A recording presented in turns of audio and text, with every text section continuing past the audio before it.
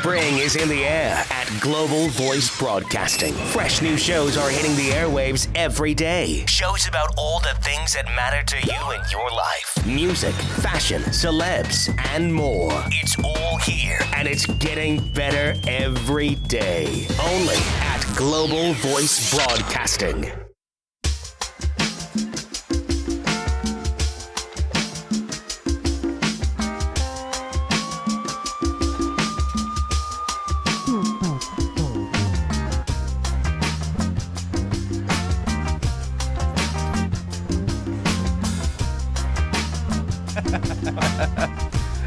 What is up? Welcome to another episode of All Over Voiceover with Kif VH. I'm your host, Kif VH, and welcome to my lovely and talented guest, my dear friend and fellow Voice NATO performer, the lovely, the talented Scott Whyte. Yeah. Scott, dude, thank you so much for coming in today, man. Thanks for having me, man. I gotta say, I was a little bit nervous when you asked me a little while ago to come in, because I was just like, I'm like I've been around, but I'm kind of like new to it, and I'm still figuring it all out. It's always like a learning process. What made you nervous? Like, was it me? You, just being around you. Oh, come on. You know that one time, the first time I met you, and you pantsed me in the middle of the office? That was wildly inappropriate. But I'm a bully, and I was acting out of frustration and concern. I didn't want to be judged. Hey, new guy. And I was like, oh, yeah. That guy's amazing. He's so talented. And that's the day I learned that voice, which is like, oh, hey, everybody. I pants you with my crazy Gene Wilder impression. Yeah. Boom. Yeah. Give me some of that. Here you go. Take it. I'm going to pull your underpants over your back. It's true, man. It's all true. Where are you from originally? I was born and raised here. I'm from Manhattan Beach. Oh, no kidding. Well, Torrance and then Manhattan Beach when I was like 5 years old.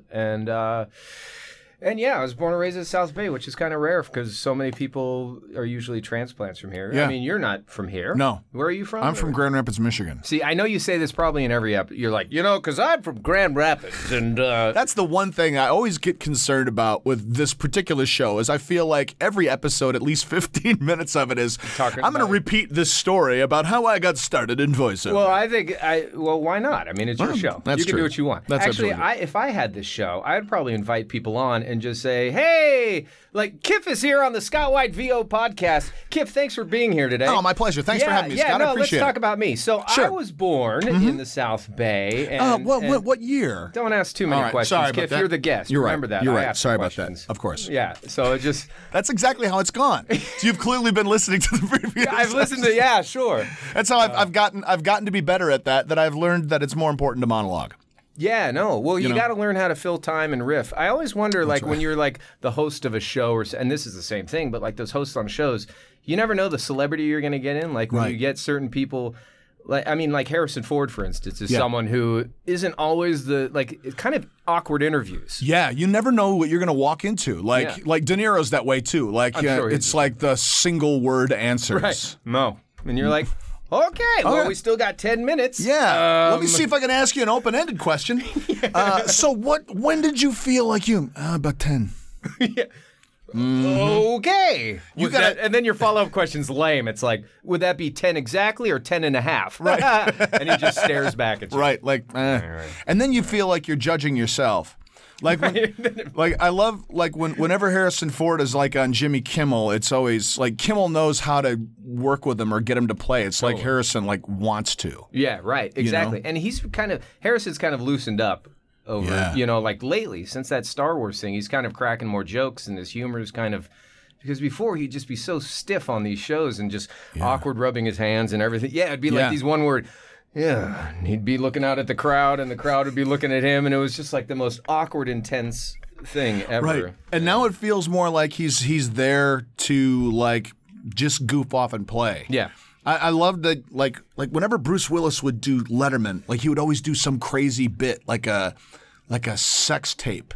Totally. I have the new Bruce Willis sex tape out coming out. And it's just me. It's true. That kind of stuff is crazy. I call it moonlighting. Moonlighting. That's an interesting... Is that even a word, litten? I think it is in Finnish. Oh, okay. Litten in Finnish. I'm pretty certain it's a kind of fish A fish pate that you smear on. I love fish pate. You want to grab some fish pate after this? Yeah, man, I'm totally down. There's Let's a little Swedish market down the street. We'll have to. Let's Yeah, get it up, man. Legenhosen. Are you Swedish? I'm Dutch. You're Dutch. Okay. Yeah. How about you? Are you? What's the? I know the spelling of white is implies a Germanic. Yeah, I think it was just sort of like a get away from racism thing. Like, no, we're cool. No, we're cool, everyone. It's WHY. You want the other guy. No, I'm Scottish, English, and German. Mm-hmm. So there's a lot of, between Hitler and and William Wallace. And William Wallace, I don't know. I think I should defect. No, yeah. So I don't know exactly where the Y came from, but somewhere along the line, they just switched over, I guess. You found yourself. When did you get into this business? Have you kind of always been in it, or did you make a transition when you were? Yeah. I mean, at some point you weren't born in it necessarily. No.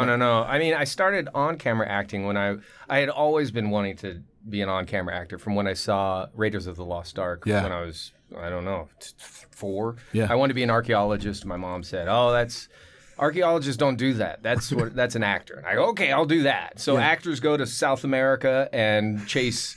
Get chased by boulders and and so that kind of got me on this whole thing where I've always been fascinated by movies, the concept of like living in an imagination, in a world that is just totally made up and fake, and being able to play in this world is something that I've always been drawn to. I mean, I've always sort of had a big imagination and tried to be super creative, and always, growing up, I always walked around with a cape on or a Batman mask or something, even up to I believed in Santa Claus till I was around 11 years old. Yeah. And I still remember that moment. We were driving on the 405 out to the valley, and my mom and brother were in the front seat. I was in the back, and we were talking about Santa. And I was all passionate, and my brother started cracking up in the front with my mom, and they started laughing. And then my brother said, Santa's not real, and I cried. And I was on the 405 heading right over to the valley, heading north, and I totally remember that moment of breaking down and going, oh my gosh. Oh, man. Yeah, and that was at 11, so that's pretty old. That's deep, man. That's old, yeah. We're keeping it alive for Ilsa. She's 9, and still, this past Christmas was kind of starting to kick the tires of its reality. But, I think I've gone around the bend on it to the point where I kind of believe in Santa Claus, and I don't necessarily believe in the man at North Pole. I know what happens if you go to North Pole, but I believe in the spirit of it. What happens if you go to the North Pole? It's just ice. And you'll see the Aurora Borealis. Wow. And then if you go too far, you're in Russia. But if you come too far, you're in Canada. So you got to get right to that top to the top. Is there a flag? Do they put a flag? Yeah, there's an American flag. There's an American flag. It's the demarcation. We've claimed it. We've claimed the actual North Pole. That's right. What is that? 0 point north and 0. What is the latitude? I think it's 0-0. Wow. 0-0. It has to be. But then the South Pole would be 180-180. Sure. I think the 360, technical 360. terms of the South Pole would be the 180 over 180. Oh, yeah. Wow. That's amazing. Oh, man. Yeah. So born and raised in South Bay. I got into begged my parents forever to get me into acting classes. When I was 10, I got into on-camera stuff. Started taking classes out in the valley. Mm-hmm. There was one place, the Young Actor Space, where I used to take lessons. Great. Everyone went there. Tobey Maguire, Leonardo DiCaprio. It was kind of, back then, it was a smaller group of actors in town, really. And that was the main, that had the best reputation for children actors. Yeah. So there was a bunch of these famous kids I rubbed shoulders with and tested for a bunch of projects with Leonardo DiCaprio and this kid, Omri Katz. We tested for Hocus Pocus together, the 3 of us. Uh-huh. And anyway, so fast forward to about 9 years ago, and now I'm 25. So when I was 19, I had always wanted to do voice. I had always been doing voices. Yeah. In fact, when The Simpsons first came on the air and I was 10 or 11 years old, I started trying to imitate Homer Simpson. Yeah. But I could do Bart because my voice was naturally kind of in the Bart thing. but I always try to do Homer Simpson. You know? Right, you put on the deep voice. Yeah, when you're 10, that's the worst. You're like, oh, I'm Homer Simpson. And you're like, wow, that's terrible. You sound more like Marge there. Yeah. No, I don't. I sound fine. No, I'm not. I'm Marge Simpson. I'm Homer. Dang it. Anyway, so I had always wanted to do voices, always messed around with voices, playing with toys when I was a kid and stuff. I'd always been adding voices to different characters. In fact, I would say, no, that character has to have that sounds like this guy, so I got to now create a different voice. So, but that was just creating voices. And the acting came around, and I learned the acting skills, or, what I've learned from acting skills, which is either a lot or not a lot. Sometimes I feel so well prepared and so intelligent on things, and other times I feel like I don't know what I'm doing. Totally. Like first day. Yeah. Like this is my first audition ever because I am clueless and I think I've lost all my skills. Yeah. And I'll sit there and listen to my read and just feel like I don't know how I'm possibly even considered to compete against the likes of the people I'm competing against. Right. And then you see the finished product and you're like, that's where they went. Oh, man, I made such stronger. That was so much. I could have done that job. Right. Man, I could have done that job. That's what they wanted. What they tell me they want a Tracy Morgan impression. Eric Lopez. Come on, Tracy Lopez is Eric Lopez. That's right. So 9 years ago, there's a great voice actor I owe my career to. Robin Atkin Downs is his name. He's an amazing. He does everything that there is, even on camera. But he does promo work, loop group stuff, voice match stuff. He was Doomsday he was the voice of Doomsday for this. Superman. In Batman vs. Superman. The one that I know another guy who was part of, too. Yes. Do you know who was in that film? Are you referring to Jesse Eisenberg? No, I'm referring to someone in this room. I didn't know you were in Batman vs. Superman 2. I was not. All right. Yes, I'm in Batman vs. Heck Superman. yeah, I'm man. proud of it. It was fun. A plug. If you guys haven't seen that yet, you got to see that. Yeah, man. Officer Mazzucchelli, I almost get shot. And your line? You almost took my face off. Don't shoot the good guys. Yeah. There you go. Did you get to ad-lib it all? Yes. Really? Yeah. Was that a scripted line? That was scripted, but there is a scene. Just get the R-rated cut. Okay. When they release that on DVD, there's extended stuff, and I know that one of the other scenes that I worked in and that I improvised in, that they kept some of my improvisation. Really? Yeah. Oh, that's awesome. Yeah. When does that come out on DVD? I think sometime in July. July. Okay, yeah, cool. yeah. It's, great, wow. That's really cool. You've been in experiences too where it's like, I can't believe that I get to be a part of this. Yeah. This thing. I know. You just walk away and you're like, wow. I mean, you knew going into it. You're like, wow, Batman, Superman, and then you can't talk about it because of NDAs, and you're like, ugh. But I mean, and for me, like, I know there's there's people who are kind of the top of the mountain for you to work in during the course of your career. You just like, I don't want to. I want to be. I love being sort of a journeyman actor who gets to work with. I get a day where it's like I worked with Fred, or I worked with Al Pacino for a day. Totally. And it's not that I got to stand next to him and get a picture. It's we acted. Yeah. And for me, Zack Snyder is one of those directors. I mean, 300 was such an important film for me personally. Like it came out like 2 days. Why am I getting emotional about it? 2 days before Ilsa was born, the movie came out. Oh, wow. And Sherry and I were going to go see it, and then our pregnancy went south, and she had preeclampsia, and the baby came very early, was in the NICU and all this other stuff. So, like, when I finally went to go see 300 while Sherry was still in the hospital, and the baby was in the hospital, that movie was, to me, about strength, and what strength I didn't realize I was able to have and what was inside of me. You know what I mean? Yeah, so like that's what that film became. Yeah. And so to work with the director, creator of that film on another comic book project. That's awesome. Did you tell him that story? Or? No. I didn't want to either well up or make it weird on the streets of Detroit. You know what I mean? Yeah. You know, it's kind of like, because to Zach, it's like, I'm a movie director. I'm just making movies. And you I'm can be like, I hated working on that film. After you pour your heart out, you're crying. He's like, I'm sorry. Oh, that's great, Kim. Oh, that's great. I hated that movie. It was a nightmare. But I told the ADR supervisor that. It was how great it was to work on this picture because of that emotional connection to it. Yeah. And she was like, that's how it is to work on every Zach movie. Wow. Like she's like, I've been able to be his ADR supervisor on every picture since 300, and it's just a spectacular experience. Wow. So great, yeah. Cool. It was awesome. Cool. Have you had? I mean, what experience have you had that would resonate or that you carry in that way? Well, and I know we're here for voiceover. That's stuff. Okay, but it's all over. It intersects. Yeah, entertain. Yeah, it all connect. Well, I would say with on-camera stuff because I was in the Mighty Ducks films, Mighty Ducks 2 and Ducks 3. Yeah. That was a big thing that with Superman stuff, you're like, this is epic.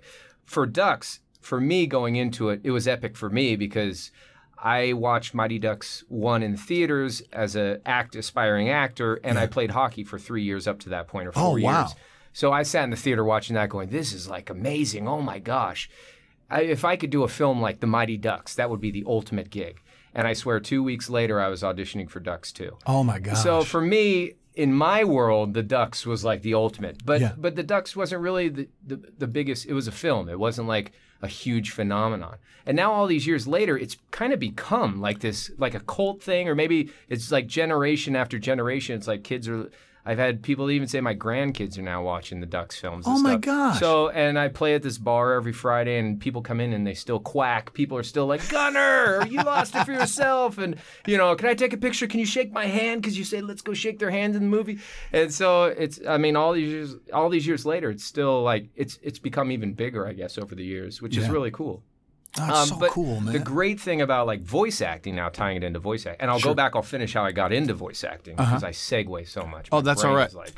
I'm hearing. But you book some of these voiceover jobs, and your brain is just like, oh my God, I'm going to be in the new Superman game, or I'm going to be, you're part of this world that you grew up with, like Teenage Mutant Ninja Turtles. I've gotten to voice Leonardo for a video game. Oh, man. And when you book a gig like that, it's like, wow, I grew up every day watching Teenage Mutant Ninja Turtles. Oh, cowabunga, right. And you're like, every day I woke up and watched Teenage Mutant Ninja Turtles before school from probably till I was 20. I don't even know. Yeah. But then you get to voice him, and it's a whole other thing. In fact, I found, I think it was Kevin Eastman on Facebook, and I sent him a message just knowing it would never get to him, saying, hey, I used to love, I get to voice Leonardo. Hey, thank you for creating one of the coolest things in my childhood. And he wrote me back, hey, Scott, thank you so much. And it wasn't just like, thank you for writing. Have a great day. It was like this nice little message saying, yeah, it was a great thing that happened, and anyway, it was this long, really nice letter kind of congratulating me and, telling me a bit about the world and stuff like that.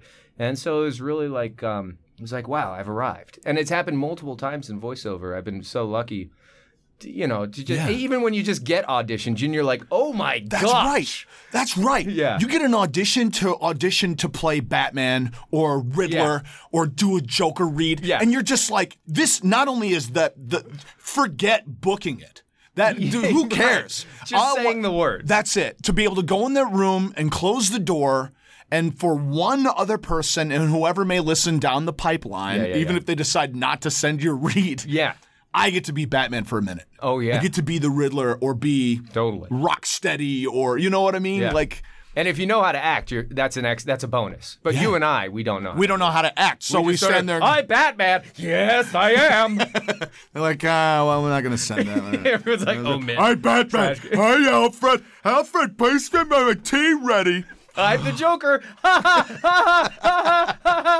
It says 5 ha's and there's no space. How should I read that? Totally. How can I read that? No, but it's so true, man. Sometimes I'd get more excited just with auditions than I am gigs that I've worked on camera or even voiceover sometime. But the auditioning process could be really fun like that.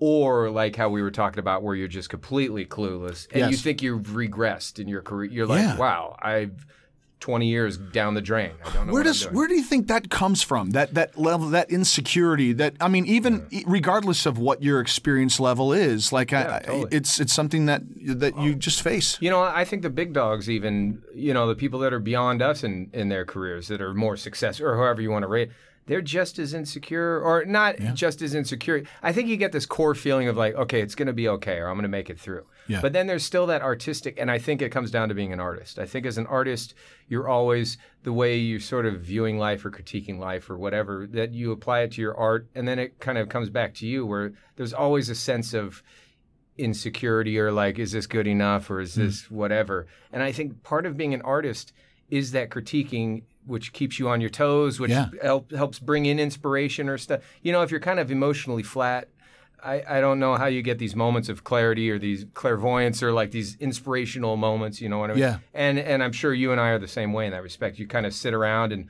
someday or some moment you're like, oh, I just don't feel it. And then next you're like, turn on that mic, let's do this. Yeah. So it's very much with me, ingrained in me. And I think it's just really part of being everyone has securities and insecurities. Sure. But I think being an artist, it's more because what you're putting out there is a bit of yourself, whether it's voice acting or art, painting, guitar, whatever it is. Yeah. And I think that fear of like, oh, is it going to be accepted or is it not going to be accepted? Yeah. And I think that just breeds a situation where, where you don't know. And then I think then you're kind of in your head, you can get in your head. And but it's a very real thing, I think, on all levels. And me being, I guess, a professional actor, professional voice actor, it's still very true to me. And I'm, some people walk around with that cover up where it's like, no, man, it's cool. No, I'm good, man. And the people that like emote that energy are probably the people that are the most insecure. I kind of think that you got to deal with the insecurity. We had an incident at school with a bully,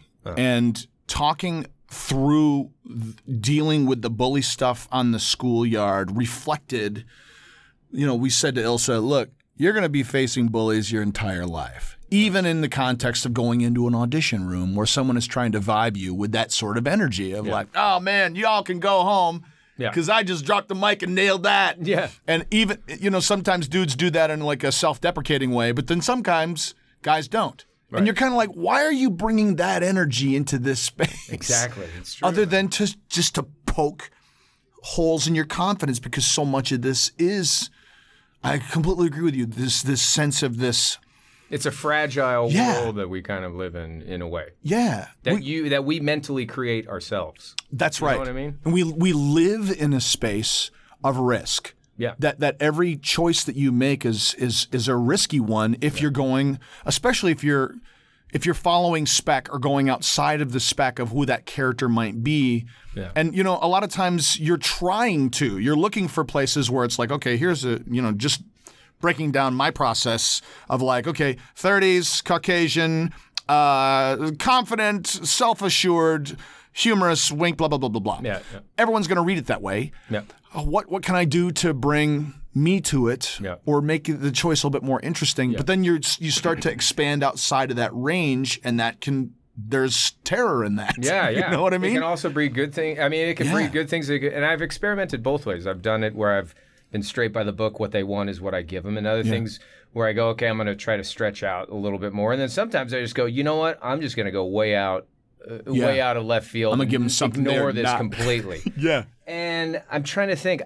I think it has worked for me where I've booked one or two gigs where it's been that way. Yeah. But it all kind of depends on whether it's a game or radio or TV or, they all kind of have their own, like TV and radio I'm thinking is probably more straightforward, like follow what we say. Yes. We know what we're talking about. Which isn't always what they book though. And you know that, where it's like, guy next door, non-VO, just be, like we just want an average guy, no VO chops. And then you listen to the spot and they're like, Verizon wireless Fios 200 megabytes. And you're like, wow, that's so guy next door. If you live next to a professional voice actor. I live next door to, I guess someone lives next door to Don LaFontaine.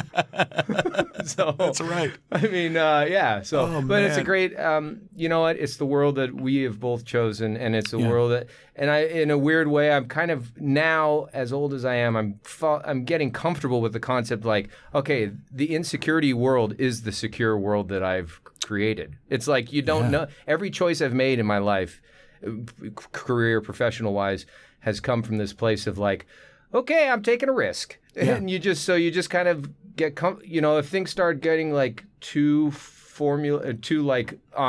as it should go, that might throw me off too, where it's like, okay, well, then I'll get paranoid. I'll be like, well, it's going to end tomorrow. They're clearly out to get me. Right, exactly. I every time I've worked within the context of a straight, quote unquote, straight 401k. 401k doesn't deserve to get as much shade as I throw on it. I think the 401k is a great thing. Yeah, totally. And I'm very happy to have, my pension coming courtesy of the union. But like there's that sense of the consistent 9-to-5 work that when I did it, I would seek the outside things. I would seek things that would pull me away from it. Yeah.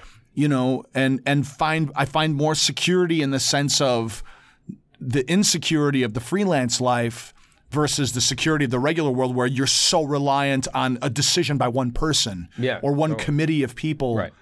That happened to us at Second City in Cleveland. Why we went into a meeting one day and we were told they were closing the theater, and we were without a raft. I mean, just like, there you go. How that one phased? What happened? It sucked. Well, I don't know. Like from what I was told, like when they made that decision, they did not go into the meeting with the intention of closing the theater, but that was what they ended up doing. Wow. During the course of that meeting. Wow. And, there were 6 of us who moved to Cleveland specifically to do that job, and then the theater closed. So did you split to LA then and head out? No, we couldn't afford to move out of Cleveland at that point. Oh, really? Okay. Yeah, so we were represented. We were at that time working under an equity contract for 2 or 3 years, and I applied to Best Buy and Home Depot, and they were like, no. I was like, well, what do we do? You're like, what? I guess I can't even get a call back for that? Yeah. It was literally like, I just have to do this. Wow. Because I'm either, I don't want to say overqualified to work at Home Depot. I just needed work. But they were like, we're hiring, but we're not hiring you. Wow. So I went after whatever work I could get. That's amazing. Yeah. And, found it. We made our way out, but it took a while. We before we got here, we were in Chicago for about 5 years. Wow. And that was part of that is, leaving the hard the times help you enjoy the good times. Yes, they do.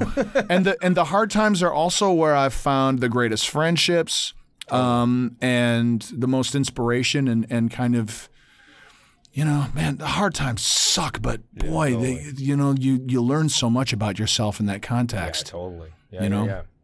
Yeah. Wow, man. Yeah. So speaking of hard times, so when I got into the voice acting stuff, backing up, and now I'm totally digressing.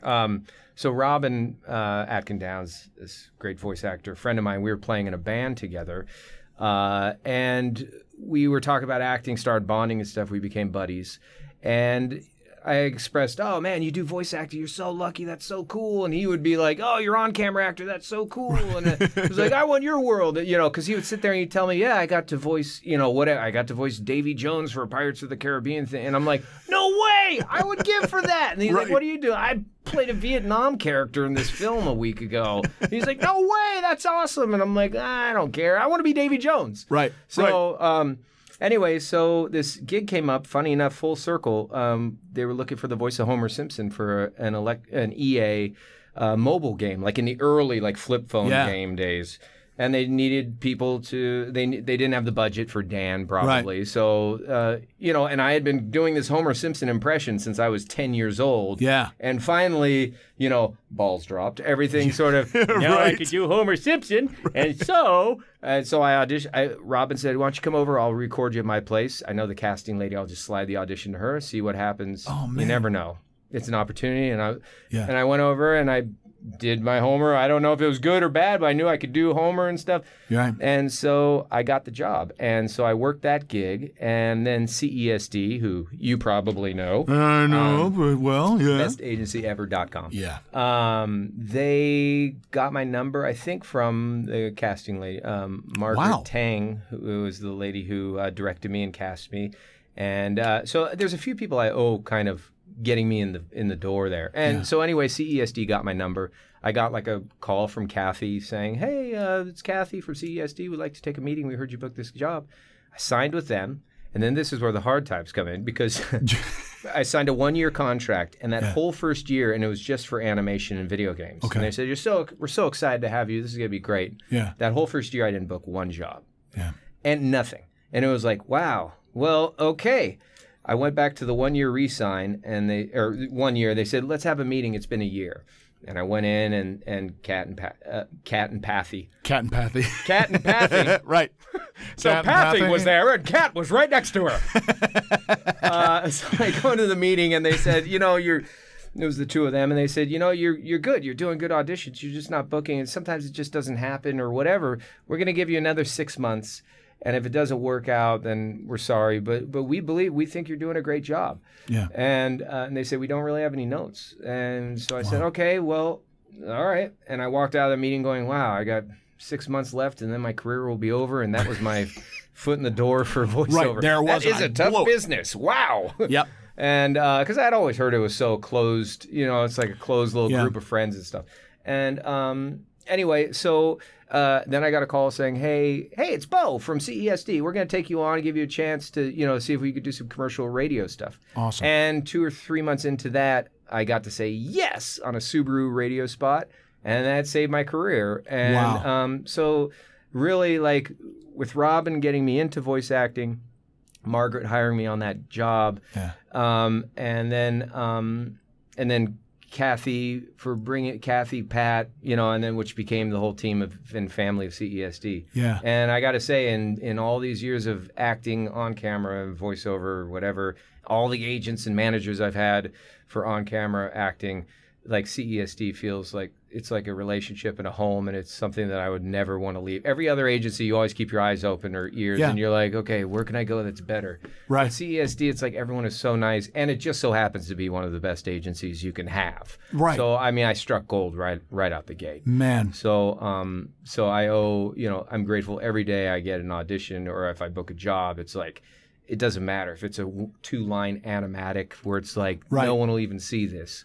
I'm like, matter. woo, yeah, this is great. This is so awesome. Yeah. So, and that's really the truth of my whole career. I feel so lucky every time I book something. I mean, I know that there's some talent behind it, but I do really just feel like it's like, to me, it's still very much luck. I mean, because they can hire anyone. There's so many people that are just as good or better or not so good. Right. It all depends on the gig. One audition, I might be better than the next guy. The next audition, I might not be as good as the better guy, but for some reason they chose me. And right. So I'm just, every day I'm like, wow, I'm so lucky. I'm right there with you. Like, I feel like on the day-to-day stuff, on the audition tip and which direction they go in terms of casting, I've taken a lot of comfort. Like, I was lying in bed this morning thinking about this, that like your reads and who you are as an actor is kind of like a paint chip at Home Depot with like 25 paints. And you're like, let's see, am I desert sand or am I Sanskrit? And what do those colors feel like when they're not selected to be the base coat for someone's living room? Totally. And at the end of the day, there's nothing wrong with Sanskrit. We're just going with desert sand. Yeah. And when that happens over and over again, but then there's that day where the little girl comes in carrying the teddy bear who says, I want Sanskrit today. And it's like, okay, Molly, we'll choose Sanskrit for our walls. And then you get the campaign. And then you get the whole campaign. You get the whole campaign because you were you. Yeah. And it is that sense of, I just want to be on that paint chip. Yeah. I just want to be in that card. Yeah. And to feel like, especially talking about the vulnerability we were talking about earlier and being with people who protect that and nurture that and don't make you feel like a freak of nature for being that, because that's the thing ultimately that benefits everybody on your team. Totally. And to have that sense of comfort of like being able to drop in and say, my daughter had an ear infection, or I'm struggling with this, or I heard this hilarious joke, or whatever. Yeah. There's something really wonderful about having a group of people that you feel comfortable driving your career with. That's real. I think you have to be comfortable with being insecure is kind of like,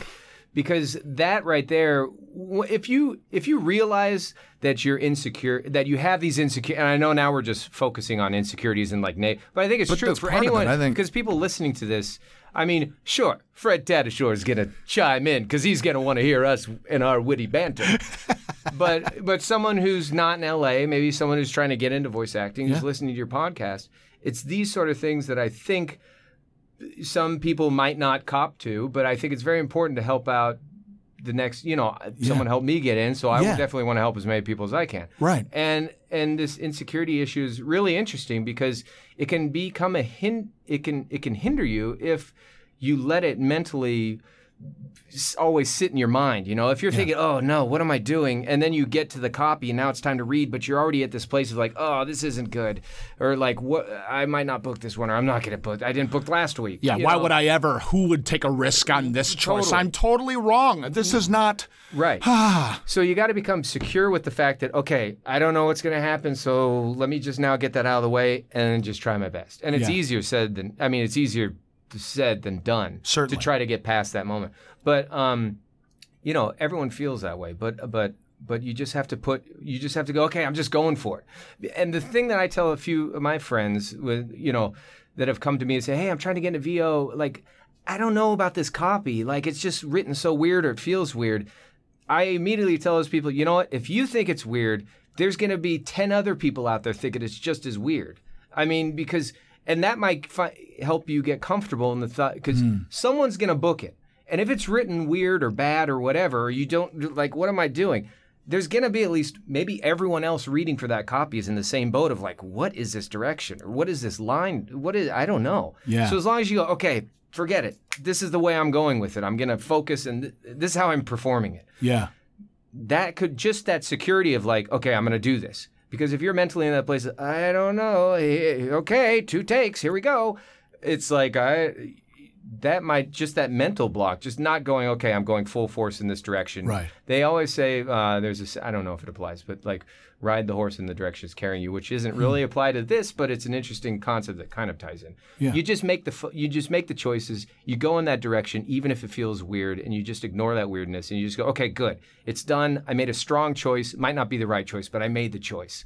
And there's definitely been things where I've auditioned for, where I've gone, I have no clue, but this will be what I'm doing. Yes. And then you book it, and you're like, wow. And then the thought afterwards is like, how did I pull that one off? Yeah. And then you're like, is it just because, and I think sometimes it's just because, okay, I made a strong choice, and other people probably hesitated for a minute going, I don't know.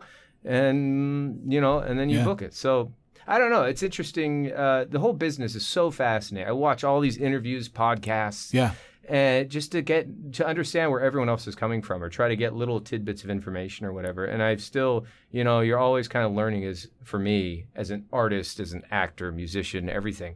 I'm always trying to just see what else there is to learn and stuff. And I think you always have to grow. It's like if you cut hair for a living, to be a good, like, great hairstyler, hair cutters or whatever, barbers, I don't know. Yeah. They're always kind of learning. They're going to other classes on the weekends or stuff like that. It's the people that when you go to get your hair cut and they're like, I don't need classes. I know how to do a bowl cut. And you're like, what the? Yeah. So, if you're not chasing learning, you can stagnate. Yeah, totally. I mean, I'm the last time I went to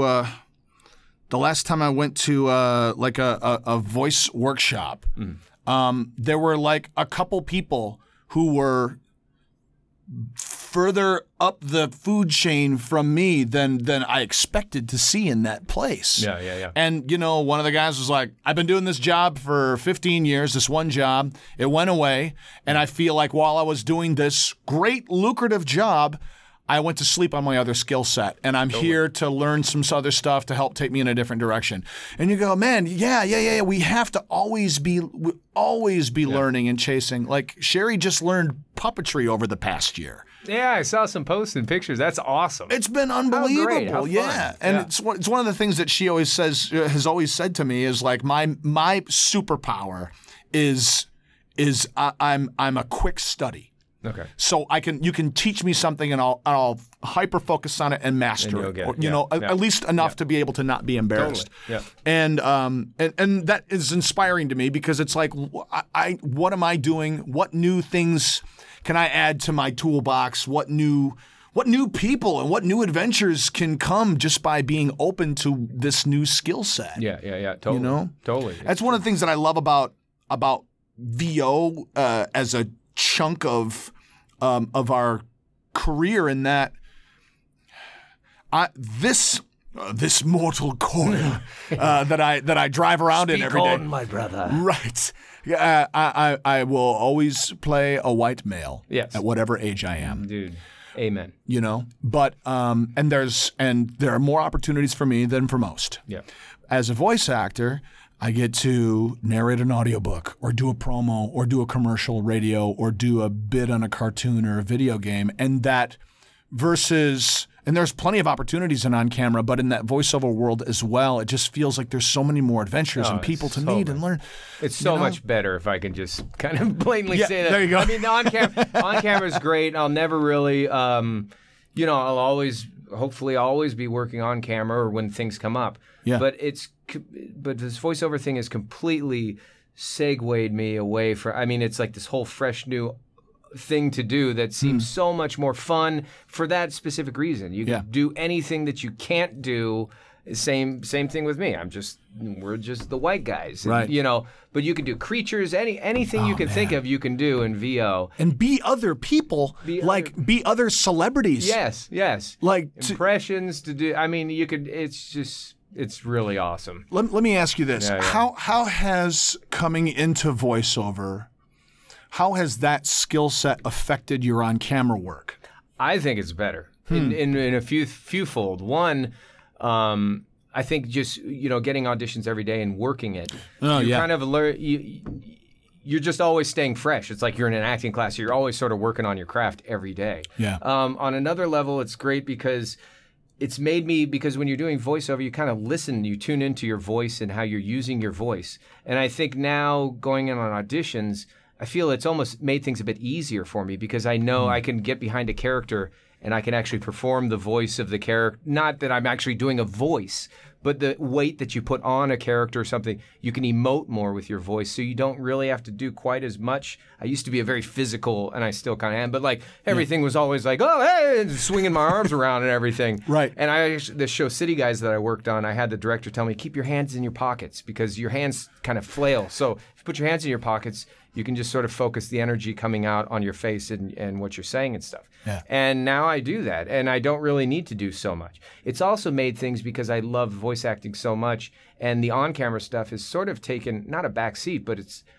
my priority is definitely like I want my voiceover career to be kicking butt. Yeah. So the on-camera stuff, it's like I don't really have like the insecurity that we were talking about is almost completely gone. And like when I first started acting on camera, it was for fun. It was because I was young and it was like, this is going to be cool. Yeah. And now it's come full. And then I went through the whole thing where, what am I doing wrong? Oh, I need to be in acting classes. I don't know what I'm doing. Yeah. And now thanks to my voice acting career and that I have some success in it and stuff, when I get these on-camera auditions, I have zero, like, I don't care. I walk in the room and it's like, I'm going to do a social experiment, and this is true. I'm going to walk in today with an Australian accent and say I'm Australian, and then I'm going to say, would you mind if I do this character in an English American accent? Then I go into an American accent, and I swear, because, there's all this stuff with Brits and Australian accent, they get more respect because they're not from America, and they come, like, we're all of a sudden, everyone in England or Australia is like a trained thespian, so therefore they deserve. So this last audition I had, this one I had recently, I said, you know what? I'm going in. I'm doing the Australian thing. So I walked in. Hi, how you doing tonight? G'day. Nice to meet you all. Yeah.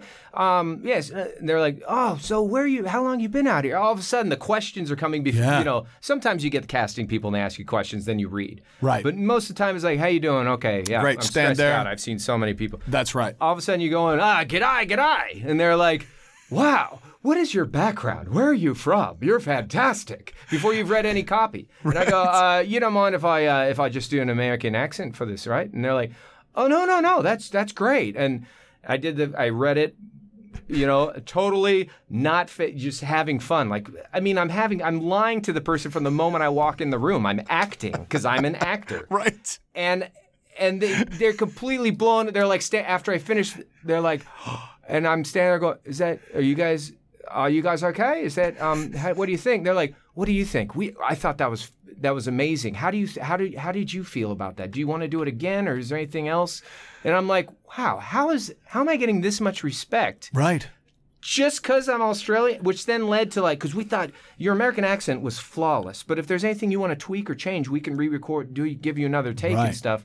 And then we talked another 10, 15 minutes about what's it like, being in Australia, coming out here and all this stuff. And I completely lied from the moment. I mean, I trained at the university. You just say the university. That's it. If you say that, because they don't know. They don't know? So they just Brisbane? Well, yeah. Which one? Oh, yeah, Brisbane. It's halfway between Brisbane and Sydney. It's northeastern. Oh, yeah. That's right. Of course. We call it the Northeastern University. It's Northeastern. Hugh Jackman. NEU. Yeah, Hugh Jackman, of course. You just mentioned I was in class with Hugh, and they were like, wow. What's he like? Yeah, totally. I'm writing Spielberg right now. You're a fascinating actor. So I think my new thing is I'm just going to completely lie every time I walk in the room and try a different accent and just, It's kind of brilliant, especially because what's interesting to me, too, is that they're listening to you differently. They're listening to cracks in your dialect versus the choices you're making as an actor. And then it's like, his accent was perfect. Yeah. If you can pull off an American accent, you're automatically a fantastic actor. Like, you could be a terrible actor, but as long as you just speak with a clear American accent, they go, wow, he's really nailed that role. He's fantastic. So, I mean, I might try that with a British dialect. My British dialect is a little bit stronger than my Australian. Well, I mean, I'm living with an Aussie, so that helps. Got to give a shout out to Chantel. There you go. She's definitely on my case a lot about when I do my Aussie right. accent. She's like, no, it's no, you, not you. Which I always do the most. We have this joke that's been going on for a while with our group of friends, Eric and all this. Yeah. We were when the Academy Awards were on, and Mad Max was winning all these awards. Yeah. We were texting all of our friends. Eric and Chris and I started texting. And we were like, Made Mix won another award. And so we start calling it Made Mix. Like, it's not even an Australian accent. But it sure is fun to, when you have an Australian girlfriend, you're like, hey, hon, you like that Made Mix movie? And she's like, no, it's Mad. And I'm like, no, Made Mix. So, yeah. But yeah, I have a good Aussie trainer who helps me out with dialect and stuff. That's great. It's really this whole thing is really it's such a great industry, and all the voice actors, people like you that I've gotten to meet in our circle of friends, the Voice NATO crew. The Voice NATO crew. It's so great, and on camera acting.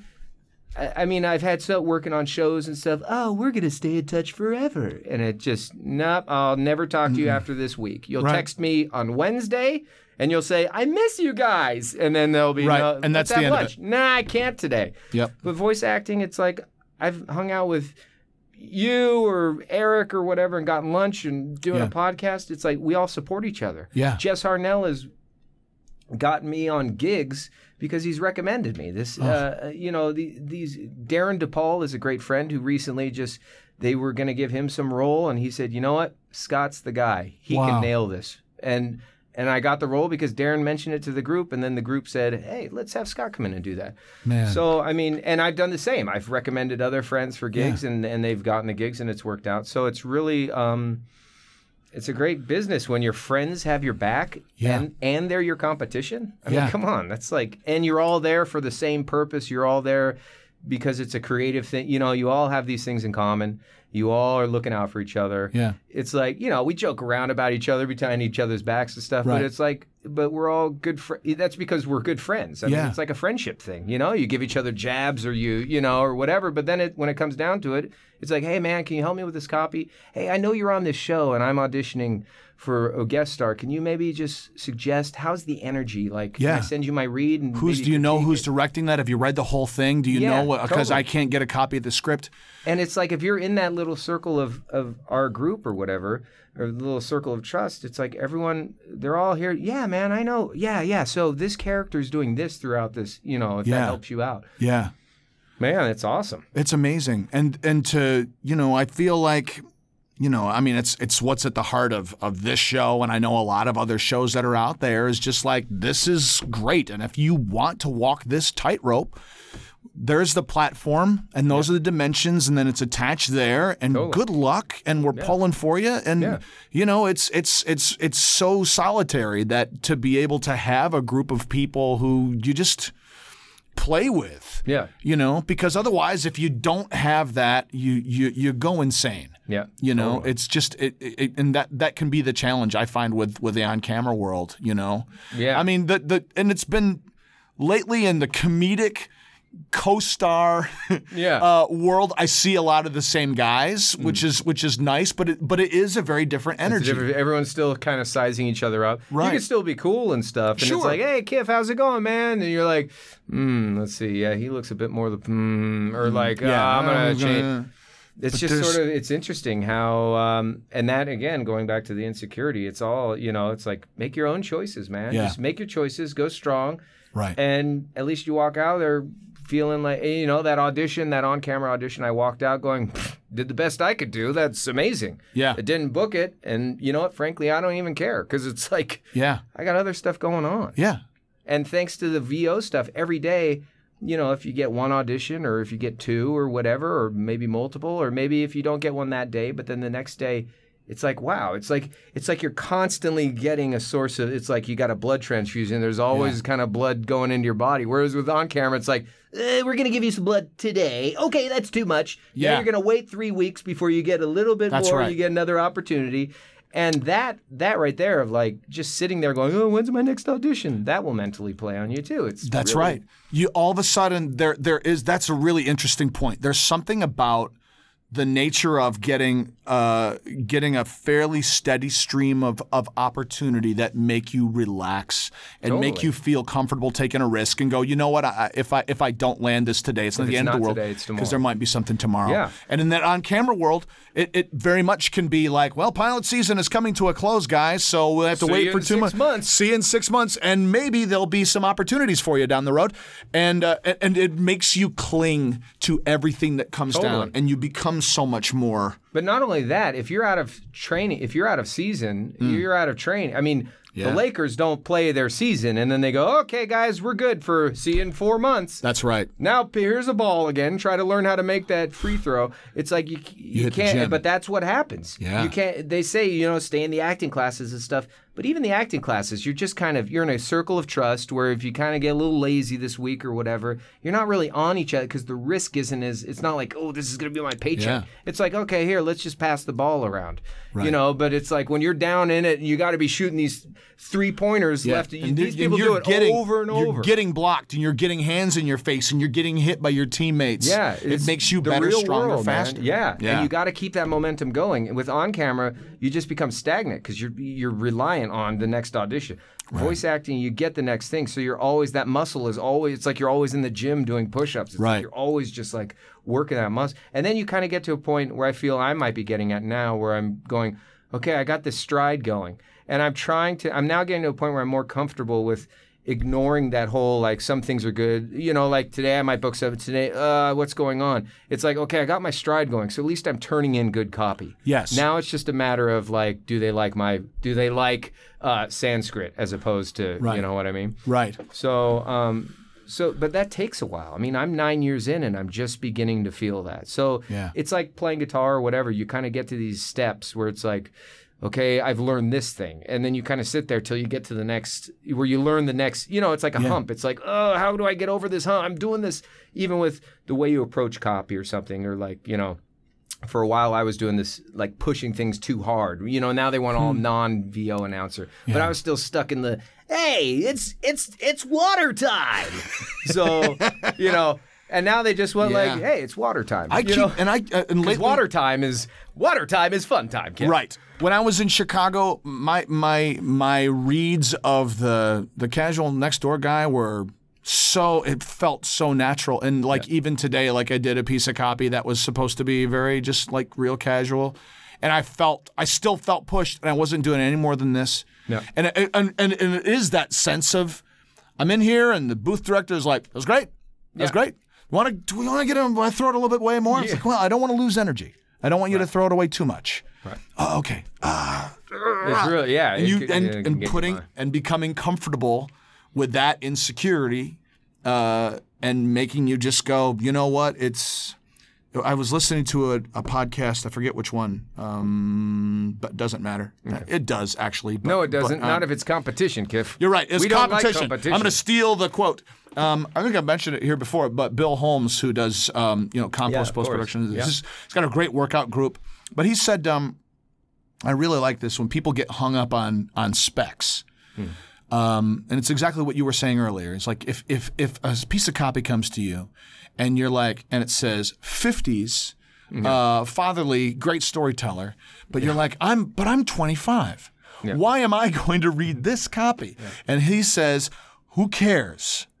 Someone figured that it belongs to you. Yeah. So do your best. That's a neat little way. I haven't heard that before. And it was, I thought it was a great way of kind of putting that demon to rest about the spec. Yeah. Judging you before you even start reading. There is a point when you go, that's me, that's not me, that's not me. And then you just have to, with the that's not me, you just go, well, I'm sitting here and I'm about to record it. Right. Samit thought that it might be me. So I'm going to go, okay, Samit, this is my take on it. And Samit may be like, that wasn't you. And then the copy is, when I turned 50, I realized prostate checks were for me. I don't know. That's not good. Yeah, interesting take on it. Love to have you do another pass on that, but just a little bit more, like your gonads have dropped. Yeah, totally. Like a man with a prostate. Yeah, like a man that not a man whose prostate is still growing. Yeah, sure. Yeah, it's such a great business, man. It's really. How'd you? Where did the music factor in? How did you get started in that? Music I got into when I was about 15 years old. The cool kid in school, Archie, was playing guitar, and I was like, wow, this is really cool that he plays guitar. I think I want to play guitar just because I want to be cool like Arch. Yeah. And we had this gifting day where we got assigned to give someone else one of our own personal things. Yeah. It's like, I got a cassette tape from him. Like, this is something that's special to me. It means something to me, and I'm sharing it with you. So awesome. I got, it was like Sweet Child of Mine and Welcome to the Jungle, like a 2-side single cassette thing. And I was like, well, what is this? And up to this point, mind you, as we had talked about, I'd only been listening to scores, like Robin Williams. Robin Williams, I'm doing Jaws. Oh, yes. Robin Williams, and you need a bigger boat. Yeah, totally. Oh! Whoa, that's a big shark. We might need to have... Japanese submarine slammed 2 torpedoes into my side. Damn! That's awesome. Oh, man, I could segue into that, but I won't segue into that. But... so I, what the heck was I talking about? So John Williams, you were listening to music scores. John Williams, Danny Elfman, all these greats. My brother and I would just collect these scores and we'd be listening to, oh man, the Batman soundtrack, the Michael Keaton Batman. Yeah. Oh my gosh. Anyway, so I was into that, and it wasn't until I was about 15 that I remember I was sitting in my friend's car and a Beatles song came on, and someone said, oh, this is the Beatles. And I tuned in at 15 years old going, oh, this is what the band that everyone talks about, that's the Beatles, huh? And up to this point, I had heard rock music, obviously, but or whatever music, but I just really didn't care much. I didn't really pay attention. Yeah. And so at 15, with my friend Archie playing guitar, he gave me that, so I put in that Guns N' Roses thing, and it was like, welcome to the jungle. Yeah. And I was like, oh my gosh, what is that? Yeah. And then like a week later, we had this thing called DARE class, which out here it was like drug abuse. Yeah. It was like, you say no to drugs. Yeah, what I mean? So this police officer came in, put on Guns N' Roses, Mr. Brownstone, saying, this is this is the band Guns N' Roses. They're talking about heroin, which is a bad thing. And it's like, there's rocking out to Mr. Brown. We've been dancing, Mr.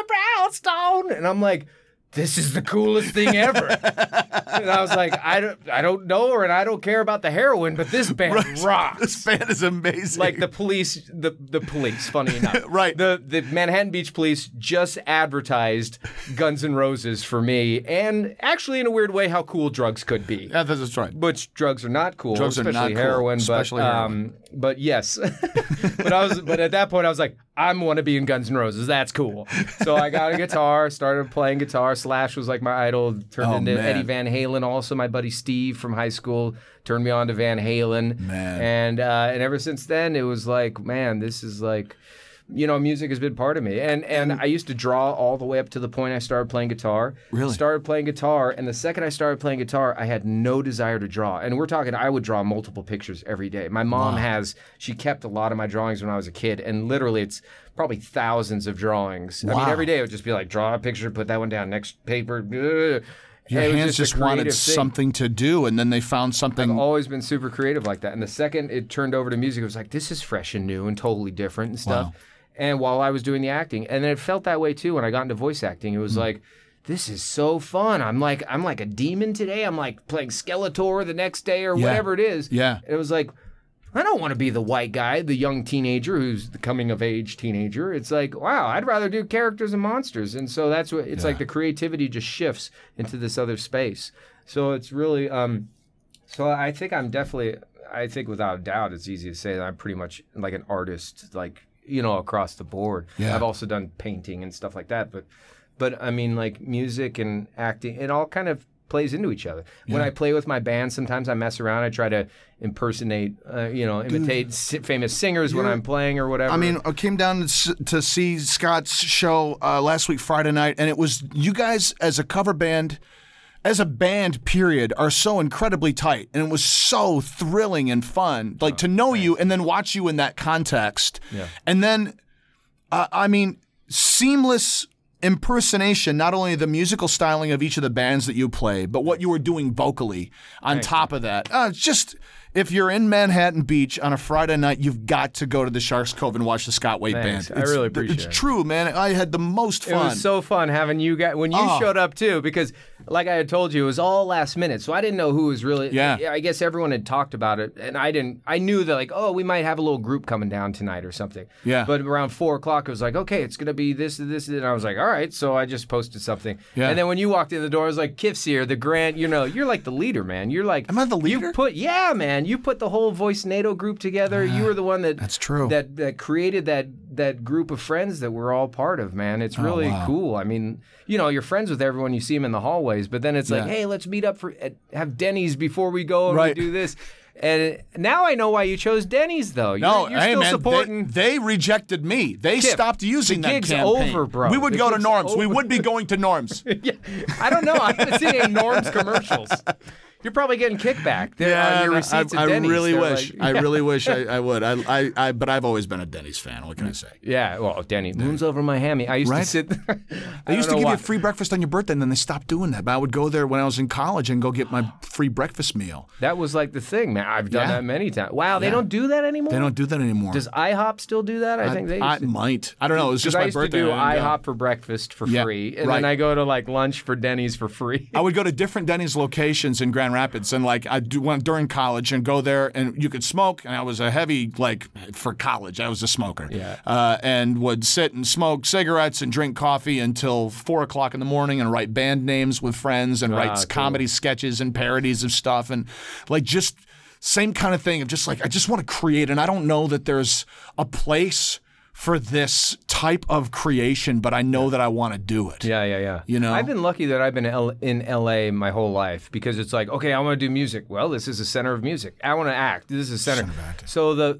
So what you have gone through is really, I mean, for me to hear stories like you or people that are like from the Midwest that come out to LA or make it out to LA eventually, it's like, wow, man, more power to you. That is like, I mean, everyone struggles to get into the business, but if you're in the middle of kind of nowhere when it comes to where the big hubs of these creative outlets work, and to make it out to LA and now to be living this dream and you're doing Superman. I mean, come on, man. This is like, you might not be Superman yet, but just being the security guard or whatever, it's like, that's not just whatever gig. That's like, it's a big deal. This is attached to your whole life and what you've always wanted to do. Yeah. And so even if it is just 1, 2, or 3 lines, dude, it's everything leading up to that. Yeah. And then that just becomes the next gig, and now you have a whole net and you have a whole IMDb page of all your success and everything. And someday you're going to look back, it's going to be like 300, 400 things long, and you're going to be like, man, this is like,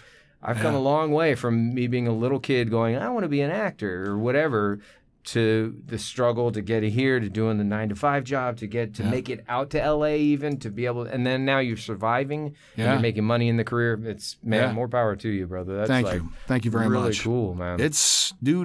It makes it easier when you've got good friends who are doing the same thing. It is, to have a legit support group, and in this voice world, I've found that. Yeah. And people you want to hang out with in your spare time. Right. That it's competition. You know, you're technically in competition. Sure. We're both auditioning for the same stuff today. Right. But because, and it was explained to me, I can't remember, it was like Dave Boat or someone had said, you know, it's like we're all in competition with each other, but we each have our own voice. And like, you don't sound like me. I don't sound like you. Yeah. So the job's going to sometimes go to you. Sometimes it's going to go to me. Sometimes it's going to go to this next person. It was one of the best lessons I learned doing this show. Like, because like Delaney and I would see Delaney a lot all the time, and we're both Midwestern guys with specific dialects. And then I listened to my show back in the car and realized how different we sound. Yeah, totally. And that was fascinating to me. That within that spectrum of whatever that color is of like Midwestern white guy, how vastly different it's a world of each of us are, you know, and the choices that we make and all that other kind of stuff. Yeah. Even in that space of being roughly similar ages, similar sort of casual regionalisms that creep in. Yeah. That we're up against each other for specific things, but you know that. It's also from the movie Creed. Like, as much as I'm competing against you and Chris and Lopez and Brian and Fred and everybody, that I'm really competing against myself. It really is. You know? You're the one in front of the mic that's submitting the stuff, and that's it. And after that, it's just flavors, dude. That's right. It has nothing to do with you after you do the good audition you can do, and then... Who knows? Claim victory then it's and luck, depart the bro. field. That's it. Then it's luck. Then it's out of my hands. Did I take it as far as I could? Yes. All right. Yeah, but don't worry. Delaney's going to be gone soon. I'm going to make him disappear. No one wants Brian Delaney anymore. He books too much. His body's going to be floating in the Pacific Ocean. Oh man, I hope not. I hope it stays. I hope it stays attached to the bottom. We were in some. yeah. I don't want that coming to the top. No, God, then they'll do prints and everything. They'll figure out. Mail us. They'll figure out who's responsible. No, Brian and I were in some class years a while back together. I don't know. He had some shirt on that said like bamboo something, and so when they were like, you had to go around the circle and introduce yourself, and I'm like, this is my buddy Brian. We're the Bamboo Brothers. I don't know why it had to do with. And so forever I was texting, hey, Bamboo Brother, what's going on? And it was ridiculous. That's awesome. And now he's a big star, and he won't. Yeah, that's call right. me back, He's a big but star. That's fine. That's right. We're fast running out of time. How can people find you on social media? You can find me on social media. Let's see. There's a lot of like at the Scott Whytes. So I think Twitter is at the Scott Whyte, WHYTE. Periscope that we're on right now, if people are still kind of listening, paying attention, is probably just my mom and brother and dad. What's up, guys? That's also the Scott Whyte. You can find me on Facebook. It's probably the Scott Whyte or Scott Whyte, WHYTE. And I think I don't know how many other social MySpace or Friendster. Are you still on I'm those the places? mayor on Friendster these days because there's no one else in town. No one else is there. I've defaulted to the president of MySpace. Right. Yeah. Anyway, it's just me and that guy who who's that main guy that looks at the chalkboard? Oh yeah, Tom. Is it Tom? Tom or whatever. He's still looking at that darn chalkboard, like smiling over his shoulder. Yeah. We did all this stuff about having you play on the guitar, but I'm running out of time. Nah, we don't need any of that. I brought him more to hear you do some. To do Peter Gabriel. Here, I'll give you a little bit of Peter Gabriel real quick. Wait. Go ahead. Can you have Red Rain? Can you do Red Rain? Oh, I don't. No. How about In Your Eyes is fine. Love. I got ahead of myself. Go ahead. Love. I get so lost sometimes.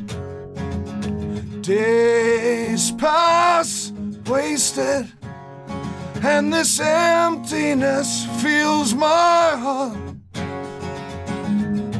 When I'm walking in the rain, I travel in my car.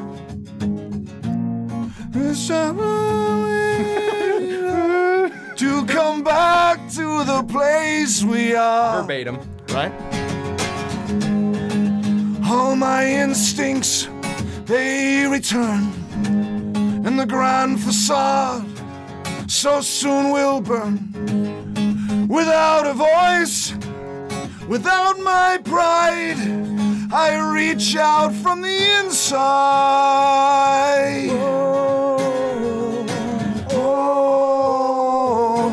Oh, in your eyes, the light the heat. Your eyes, I am complete. your eyes, I see the doorway your eyes, to 1,000 churches. your eyes, The resolution your eyes. of all my fruitless searches.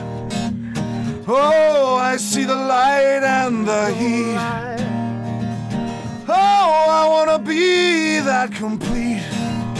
I wanna touch the light, the heat I see in your eyes. Yeah. So good. I love that. That was awesome. That's just such a good voice, man. You're a great Thanks so singer. much. Dude, you are the best. Scott Whyte, Yeah. thank you so much for spending some man, time with me. It's my pleasure. And thank you for listening to All Over Voiceover with Kip VH. We'll be back later on. Peace. Yeah.